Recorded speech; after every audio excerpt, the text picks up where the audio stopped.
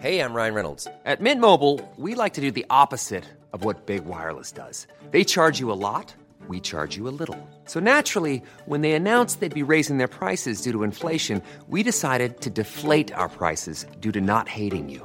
That's right. We're cutting the price of Mint Unlimited from $30 a month to just $15 a month. Give it a try at mintmobile.com/switch. $45 up front for 3 months plus taxes and fees. Promo rate for new customers for limited time. Unlimited more than 40 gigabytes per month. Slows full terms at mintmobile.com.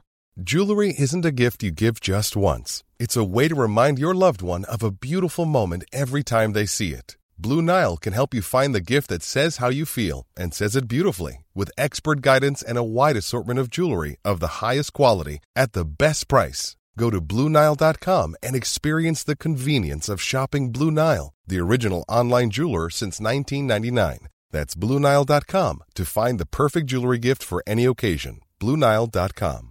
Spring is my favorite time to start a new workout routine. With the weather warming up, it feels easier to get into the rhythm of things. Whether you have 20 minutes or an hour for a Pilates class or outdoor guided walk, Peloton has everything you need to help you get going. Get a head start on summer with Peloton at onepeloton.com.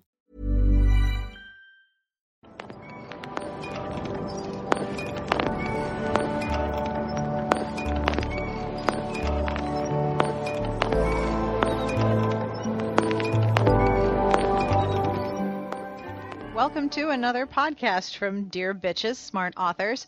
I'm Sarah Wendell from Smart Bitches Trashy Books, and with me is Jane Litt from Dear Author. This week, Jane interviews me about my new book, Everything I Know About Love I Learned from Romance Novels, which came out October 4th. And seriously, y'all, she had no mercy. She asked some really tough questions, but I really enjoyed our conversation, and I hope you do too.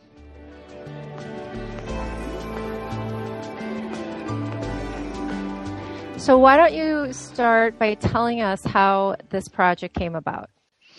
I have been writing a advice column online called Everything I Know About Love I Learned from Romance Novels. I like long titles, by the way. If you're going to title something, it needs to be like 8 or 9 words long as far as I'm concerned, or apparently anyway. So I would answer real letters from people. I believe that you and I originally came up with this idea a really long time ago. Yeah, we talked about it. I thought it would be a good idea for you.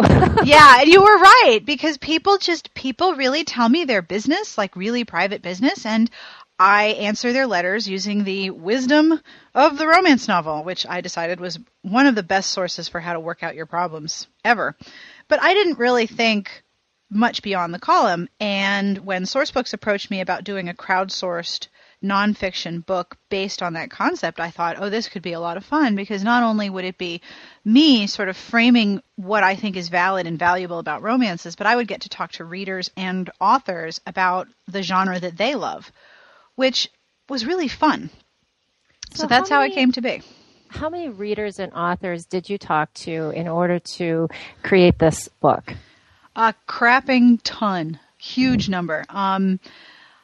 I would say in terms of percentages, it might be 50% readers and 50% authors.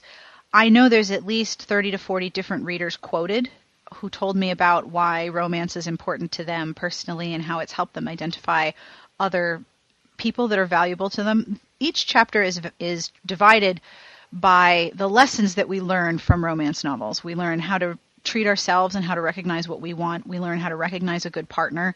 We learn about sexuality and our own sexuality. We learn how to overcome problems, and we learn that happy endings take work. But my bigger surprise was the number of authors who were willing to give me really interesting perspectives, including some authors who shared some reader letters with me, and I wasn't able to use them, but they shared them with me to explain how much the books that they've written have become valuable pieces of other people's lives. And it was an element to sort of celebrating the genre that I didn't expect, but at the end it was my favorite part. How truly valuable people find the romances that they love. So one of the things that I was concerned about was that you present this story or this book as a way of what readers can draw from romance novels in a positive fashion. But romance as a genre, and romance readers are often confronted with this idea that we can't separate fantasy from truth, and that what lessons are we learning from romance? And your book focuses on the positives, but if readers are learning positive lessons, can't they also learn negative lessons? I think so, but I also tend to err on the side of believing that readers are intelligent. And the number one motivation, I believe, behind the accusation that we can't tell fantasy from reality is that we are not intelligent. And I just don't believe that that's true. I don't believe that most readers are unintelligent. Readers are by and large quite intelligent, and I believe that we can tell the difference between reality and fiction, and I can see where people can take a fictional construct and understand how pieces of it apply to their real life. I agree with you that accusation is thrown around a lot. What I wanted for the book was to be a sort of a cagey answer. Well, yes, there are a lot of lessons and pieces of information in romance novels, but they're all good. And let me tell you all about them. Well, there's also, though, the idea that the romance fiction normalizes certain behaviors. The virgin, for example, the virgin is so highly prized in romance that you have virgin courtesans and virgin widows. Yes. So, enormous acrobatics to preserve their virginity. God forbid. And if they're not virgins, they're re-virginized. Yes, they're re-experiencing some sort of purity. So there are definitely things within romance that normalize behavior that isn't so empowering. I agree with you there. There are definitely things about the genre that I would love to change.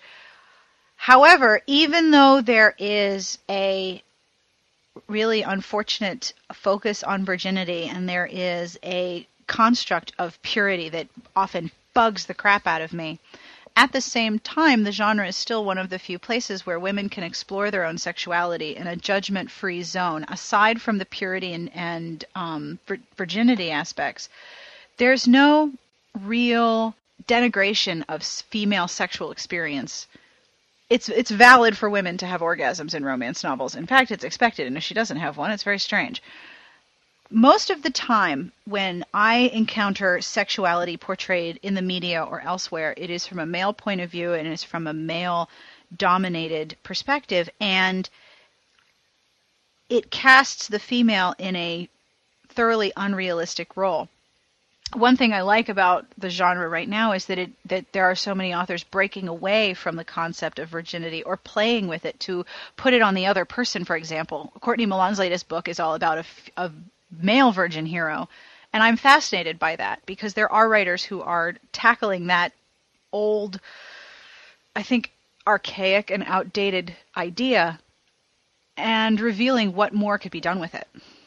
One of the things I think that was central to Pam Regis, a romance scholar in the 70s, was that romances are largely about the heroes, and that the women are the heroines are placeholders for the female readers. But your book suggests the opposite. In fact, the book starts out with Loretta Chase, and she writes, or you have it in all bold caps, "The woman is important," that the world revolves on the heroine. And the lessons that you relate throughout the book are very female-oriented. So yes. How would you respond to that? Well, I don't know if it was Pam Regis that said that it was the male experience that the woman was a placeholder. I think that was Laura Kinsale that said that. The book that you're talking about is by Janice Radway, and it was called Reading the Romance, Women, Patriarchy, and Popular Literature. Okay. But I'm not sure. I'd have to pull my copy of that book off the shelf. I read that when I was researching the bosoms, and I don't remember exactly what it was. What I remember was Laura Kinsale talking about how her book was the first one to have Fabio front and center by himself on the cover, and she derived from the success of that cover the idea that the woman wasn't so much as the center as it was the hero, and that the female was a placeholder. I personally believe that there are different types of readers. Some readers identify with and need to sympathize with the heroine and may see themselves in her role in some ways. I think some people also read for the hero. I think I read for both. But romance is a genre that is written mostly by women, and it is consumed mostly by women. And if you go to a romance conference and you look at all the editors, it's produced mostly by women. So there is an undeniable strength to the idea that this is a female experience being written and coded over and over again. One of the things that you had in your book was, which I thought was hilarious, was who is your preferred dictator? Yes! In the different regions. How did you come up with this idea of asking who is your preferred dictator? And why is Stalin the Western dictator? Well, that chart is actually something that Candy and I initially developed for the bosoms. It was one of the things we wanted to put in the bosoms, and the response was it doesn't really fit. We were like, but it's awesome, because I think there's a question there about what your favorite dessert is and what kind of pants you wear and how many pairs of black pants you have and who's your favorite dictator. It started off as something silly, but it was much more fun and interesting to develop once we thought about each dictator in each place. So there's a reason every dictator is in the different genres. So how did you come up with Stalin? I mean, that's really my question. How did I come up with Stalin? Oh my goodness. I mean, come on. Stalin was sort of hot, except for the decay and the, I just don't understand where Stalin and Western fits together, because all of your other dictators make sense to me. Why is Stalin in the Cowboys West? of the West have an affection for Stalin? Totally. Yeah, sure. Why not? Totally get that. Actually, the reason that Stalin is in there, it wasn't so much that Stalin had a man crush on him as he wanted to assassinate him. He ordered the KGB to kill John Wayne because of his popularity and because he had anti-communist beliefs. So, well, I guess that goes. I mean, that probably even fits even better because dictators are all about the suppression of people. Yes. And cowboys are very determined to sustain their way of life and their manly cowboy action and, never shave and make sure that they keep their shirts untucked and have a lot of sex on hay bales, depending on what book you're reading. So how much? So uncomfortable. I know, doesn't it? And there's a lot of hay bale sex in some erotica I've read, and I'm just, it makes me break out in hives. You have a very humorous tone in your book.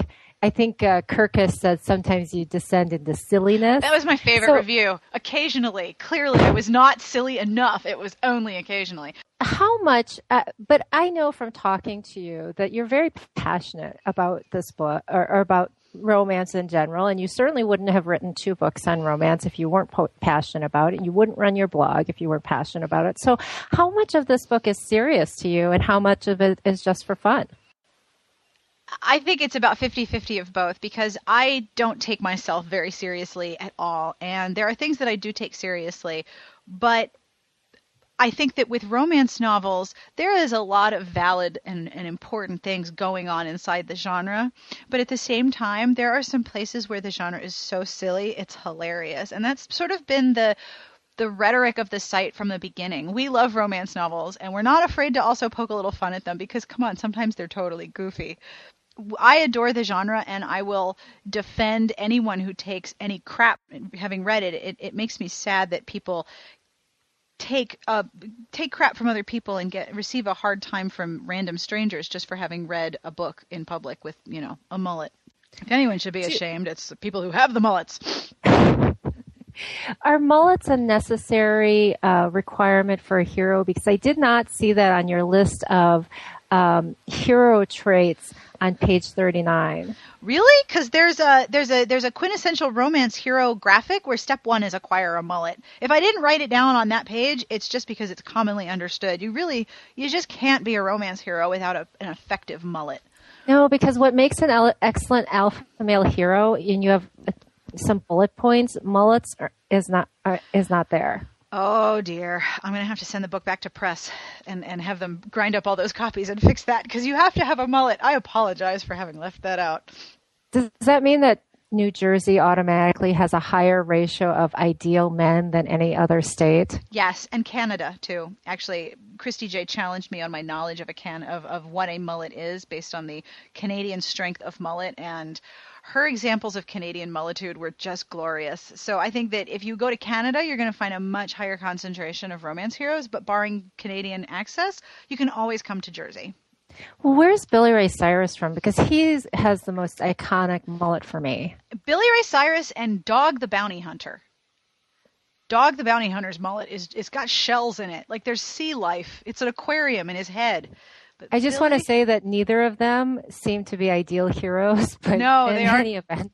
Billy Ray Cyrus with the little chin beard is kind of creepy. He is from, where's he from? He's from Kentucky. I suppose that there's a higher concentration of mullets in Kentucky and Tennessee, but I haven't been there enough to verify. What about where you are? Are there mullets where you are? No, I don't remember seeing a lot of mullets.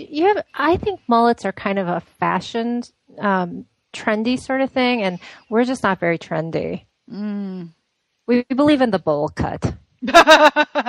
My next question is also another difficult question. I tried to think of really difficult questions so people didn't think I was going all softball on you. I just tweeted, you're asking me really hard questions. I'm like, oh, I should have done my homework for this.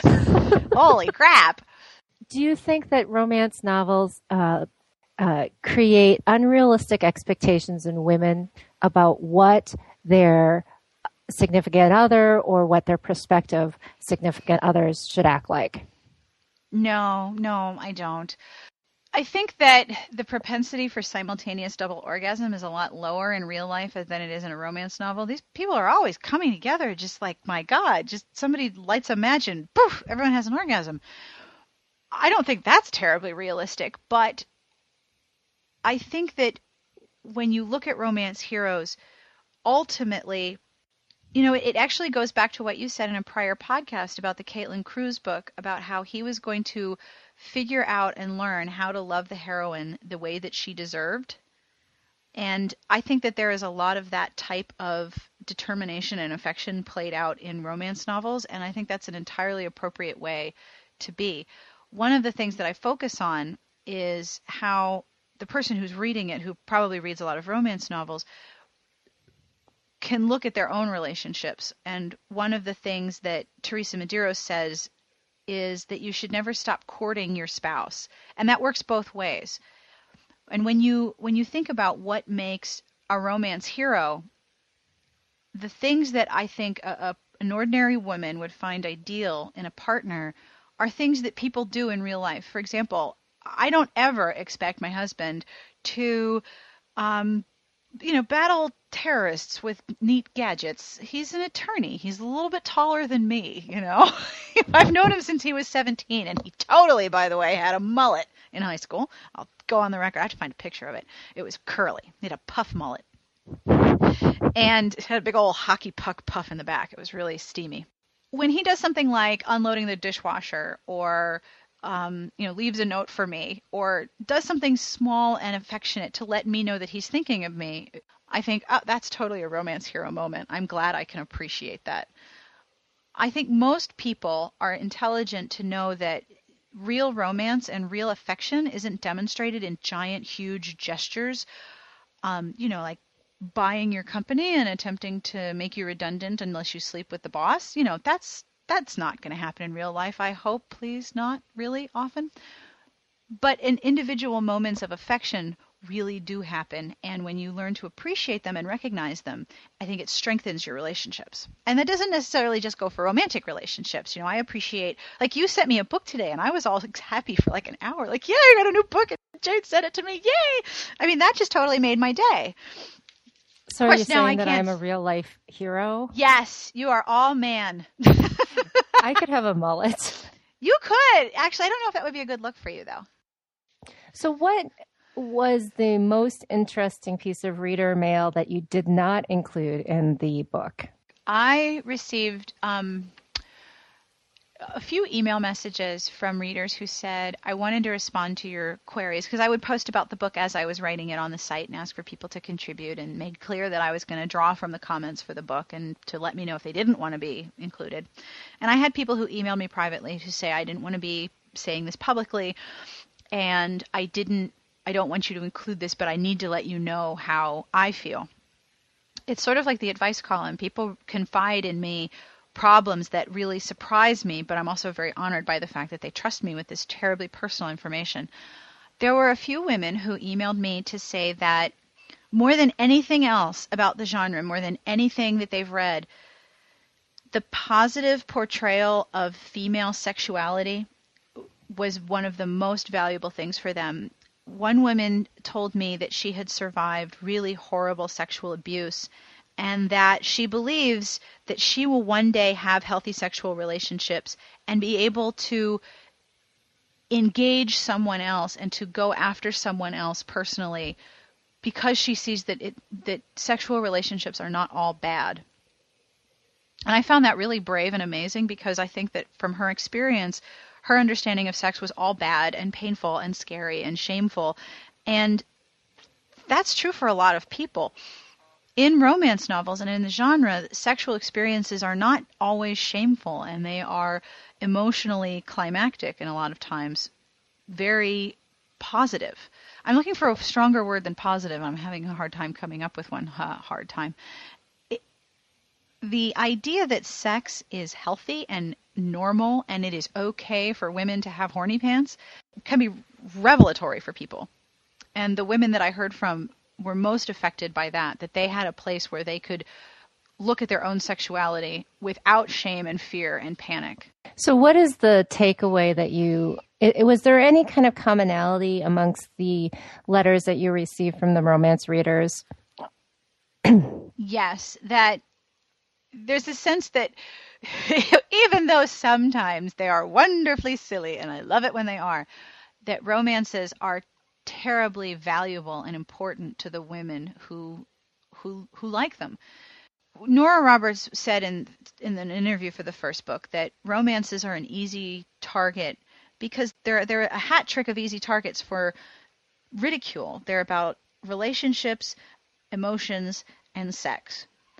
Well, when you're reading books about relationships and emotions and sex, those are some of the most intimate things that people deal with in their lives. How to navigate relationships, how to deal with giant, scary, overwhelming, painful emotions, and how to deal with sex. These are all difficult things. And here is an entire genre that's devoted to exploring those things in all of their variations. And because of that, reading is an intimate experience. One of the things that drives me insane about the way that some people respond to reviews online is to say that the reader's experience wasn't valid because someone else disagrees. That just makes my head explode, because every individual reader's experience with a book is valid. Every individual's experience with a book is their own. Every time you read a book, that book becomes yours in a way. And my experience with some of the books that I love is very intimate, and it's very personal to me. And there's books that I have a hard time talking about because I can't articulate how they made me feel or how they changed the way I think. That intimate appreciation was present in every reader's communication with me, whether it was on the site or by email or on Twitter, that the books that we read in the romance genre are so important to us on a very personal and intimate level that it's nice to see them taken seriously and discussed honestly. And that's one of the things that people were most happy about, actually, that there were so many places online where they could talk about romance novels with like-minded and friendly people. A lot can happen in the next 3 years. Like a chatbot may be your new best friend. But what won't change? Needing health insurance. United Healthcare Tri-Term Medical Plans are available for these changing times.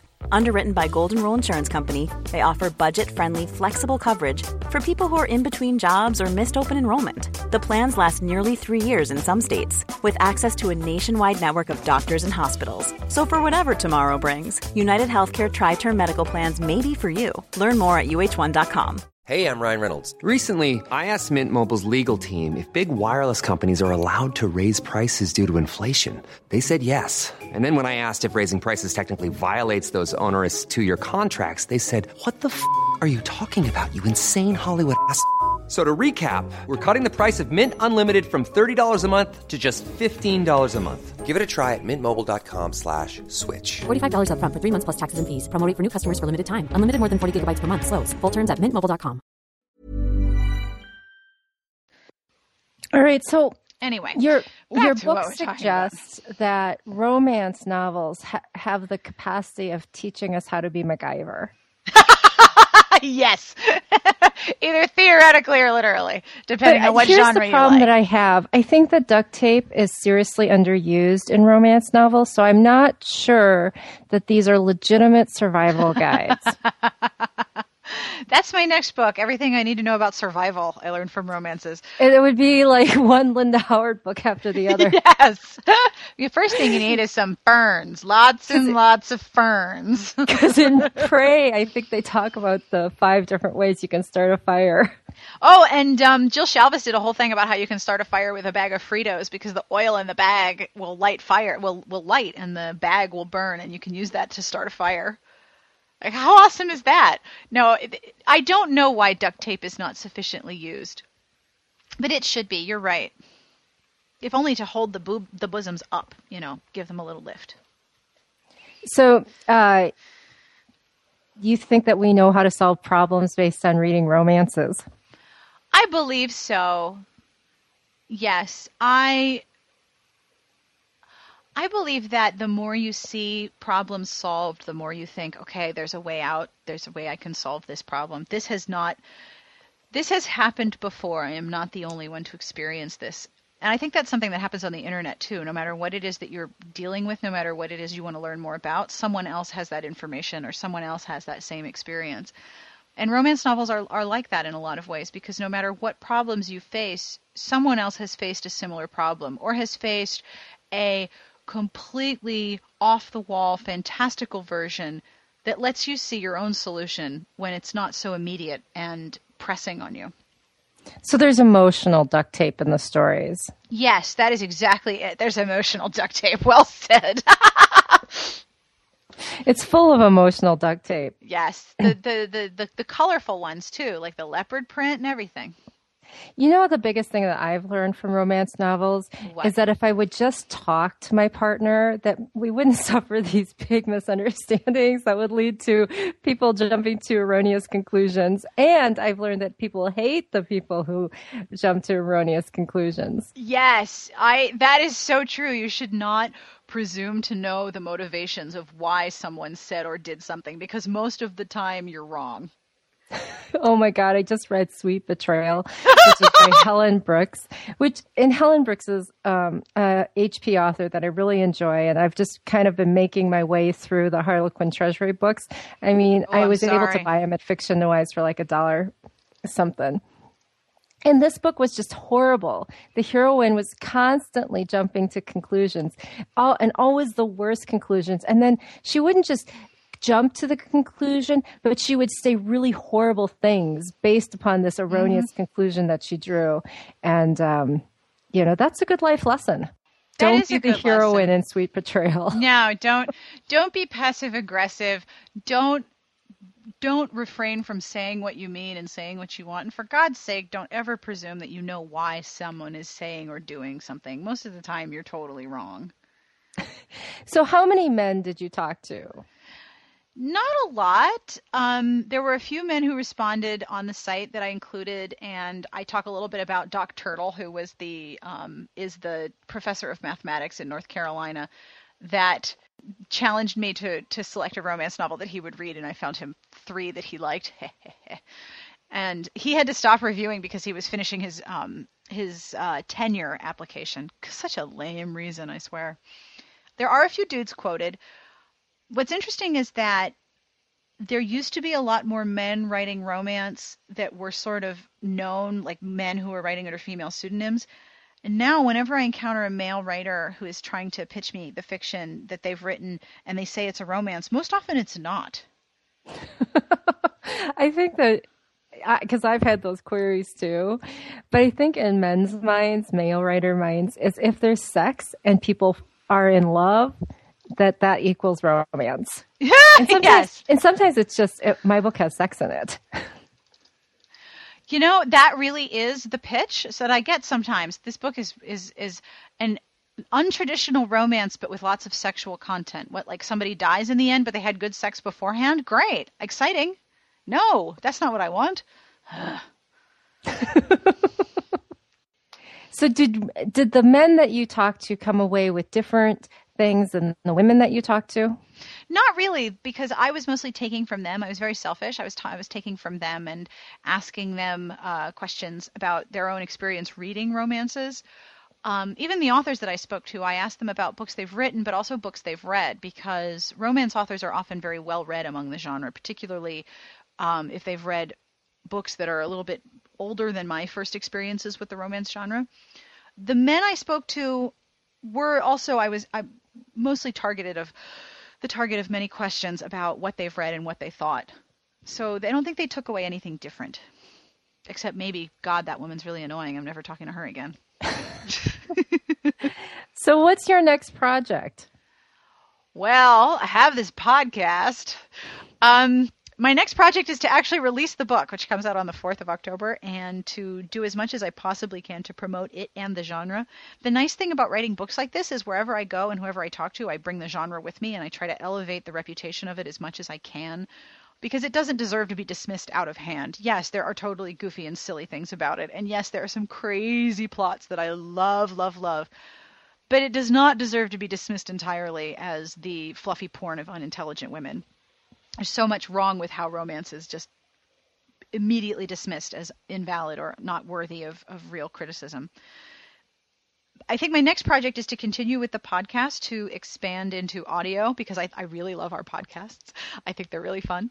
And to continue to create a community online where people can come and talk to me about romances, because the nice thing is there's always more romances coming out to talk about. Well, I think you're a great ambassador for romance, and as a romance reader, I'm very pleased that you're our spokesperson. Oh, thank you. I really appreciate that. I don't know if I'm the only spokesperson. I think there's some really smart women out there talking about romances as well, like, you. But I am happy to do whatever I can to make sure that people take a second look at the genre and don't immediately dismiss the women who read and write it, because there's some extraordinary people that I've met through the website. Yeah, one of the things that I really struck me was Loretta Chase's contributions to your book, because Loretta Chase and authors like Claudia Dane and Courtney Milan, in their books, you can really see how much they love other women, and how much they appreciate women, and how they want everyone to appreciate women. And when I was reading Courtney Milan's book, it really struck me because I read it. Yeah, because I read it shortly after I read the Loretta Chase book, because I read them both around the same time for some reason. I can't remember why, because they don't come out anywhere near each other. Mm-mm. But I did end up reading them very close in time with each other. And I thought, these are two women who really love other women. And the heroes are great. And I know in your book, Loretta Chase says she likes to write men that are hot and tall because, why not make them fantasy creatures? Yep. And I'm all for that, Loretta. I like them hot and tall too.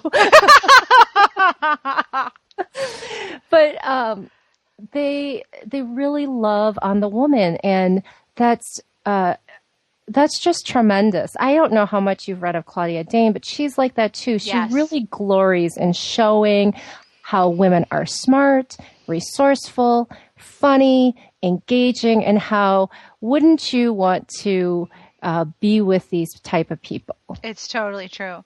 Especially because so often women's relationships with other women's women's relationship with other women are portrayed negatively, that there's always some element of jealousy or greed or distaste or dislike, that no one is really truly your friend. Especially Loretta Chase and Courtney Milan, not only do they appreciate women, but they like women's relationships, and they have respect for the way that women think of things. it's certainly not a hero-only centered narrative when they write a book, which is one of the reasons why I love them. I also love Loretta Chase's contribution because when she sent it to me, I was so pissed off because I thought, God damn it, she wrote the whole book. I don't have to write anything now because it was so perfect. I had to include the whole thing, and it's in the beginning. I think it's the chapter is Loretta Chase pretty much knows everything because she broke down why romances work, and when you read it, you're like, oh, yes, she's right. The other person who did that was Robin Carr. She almost wrote the whole book for me in a paragraph, and I wanted to go find her and yell at her a little bit because she talked about how what you learn from romances is often the opposite of what you would expect. That when you see a heroine leave an abusive relationship, you cheer. When you see a woman stand up for herself and go out and find what she is deserving of, you are happy for her. And when you see a character or a hero move away from a damaging circumstance and embrace a more healthy way of being and thinking, you are happy for them and you encourage them in your own interactions with that book. That when you see people get out from under bad crap, you're inspired and confident, and you want that to happen because these are your heroes. These are the hero and the heroine. They're people who you want ultimately to have a happy ending. So when you see the examples of what's not healthy and what's not happy, you also, I think, learn to recognize it in your own life. Even though so often that negative female character is a stereotype and a caricature, I've also recognized really venomous people by their similarity to characters who I really did not like and who ended up being really crappy human beings. Well, there's, authors who do communities really well, like Robin Carr does communities really well. But I think that there's some authors who really, maybe it's their focus, maybe it's just part of who they are, or maybe it's intentional, but really elevate the status of woman. And I just felt like when I was reading Courtney's book, Unveiled, and when I was reading Loretta Chase's book, Silk is for Seduction, these authors were really loving up women. And I really enjoyed reading those books. Mm-hmm. I agree. I think Kate, what's her face? And I can't remember her name. Kate Collins? Oh, God. She's a Berkeley author. She writes in trade. She did that really cute video. Kate Noble? Yes, Kate Noble. I think Kate Noble is kind of like that. She wrote Summer of You and Follow My Lead. Yeah. Yeah, I agree. I love her books, and I love the way that she portrays women's friendships. That was one of the things that, I think that Lisa Kleypas was one of the first to really build a series around just women when she created the Hathaways and the Wallflowers. And I remember her telling me this was in 2005. This was right after I'd started the website because I remember I was hugely pregnant with my older son at the time. I went to the New Jersey Romance Writers book signing and I met her, and she was talking to a reader who had just bought one of the books and was saying how much she had loved it. And I remember Kleypas saying that originally the response to her idea was very negative because readers wouldn't want to read about women who were all friends with each other. And she didn't agree with that because her female friendships as an adult were among the most valuable friendships in her life. And I thought, I totally agree with that, especially the friends that I've made through blogging, which sounds like I meet all my friends online. I guess I kind of do. No shame. But all of my friends are virtual. It's like a giant match.com for intellectual women. And that's all for this week's podcast. Thank you for joining us again. In future episodes, we'll be talking to authors. No, really, I promise. We're going to talk to people other than each other. And we're going to take a look at some of our listener mail. This week's music is from Shadow Orchestra and is called Matilda Reprise. It is available on iTunes and was provided to us by Sassy Outwater, who is apparently connected to every musician ever. As usual, we do feature original music in every podcast, and I hope you enjoy it. And finally, if you listened this far, and if you are one of the first 4 people to email sbjpodcast@gmail.com, I will send you a copy of Everything I Know About Love I Learned from Romance Novels. Y'all, you have to touch this book. It's so nice. The cover is just incredibly touchable. I think my mother-in-law fondled hers for like 25 minutes. So if you're one of the first 4 people to email S for Sarah, B for Bitches, J for Jane, podcast@gmail.com. Everybody's running to their computers right now, right? You will win a copy, and I hope you enjoy it. That's all for this week, and I wish you the very best of reading.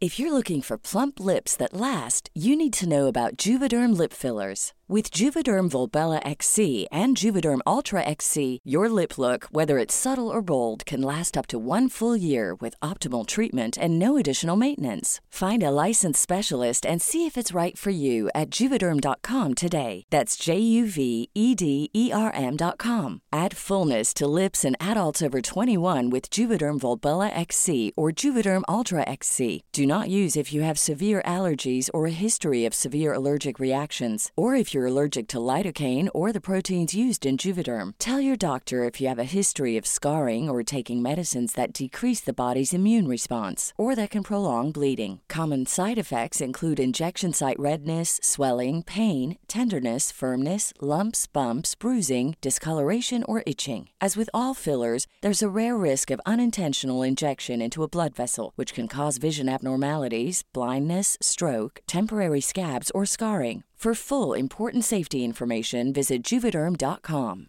Planning for your next trip? Elevate your travel style with Quince. Quince has all the jet-setting essentials you'll want for your next getaway, like European linen, premium luggage options, buttery soft Italian leather bags, and so much more. And is all priced at 50 to 80% less than similar brands. Plus, Quince only works with factories that use safe and ethical manufacturing practices. Pack your bags with high-quality essentials you'll be wearing for vacations to come with Quince. Go to quince.com/pack for free shipping and 365-day returns.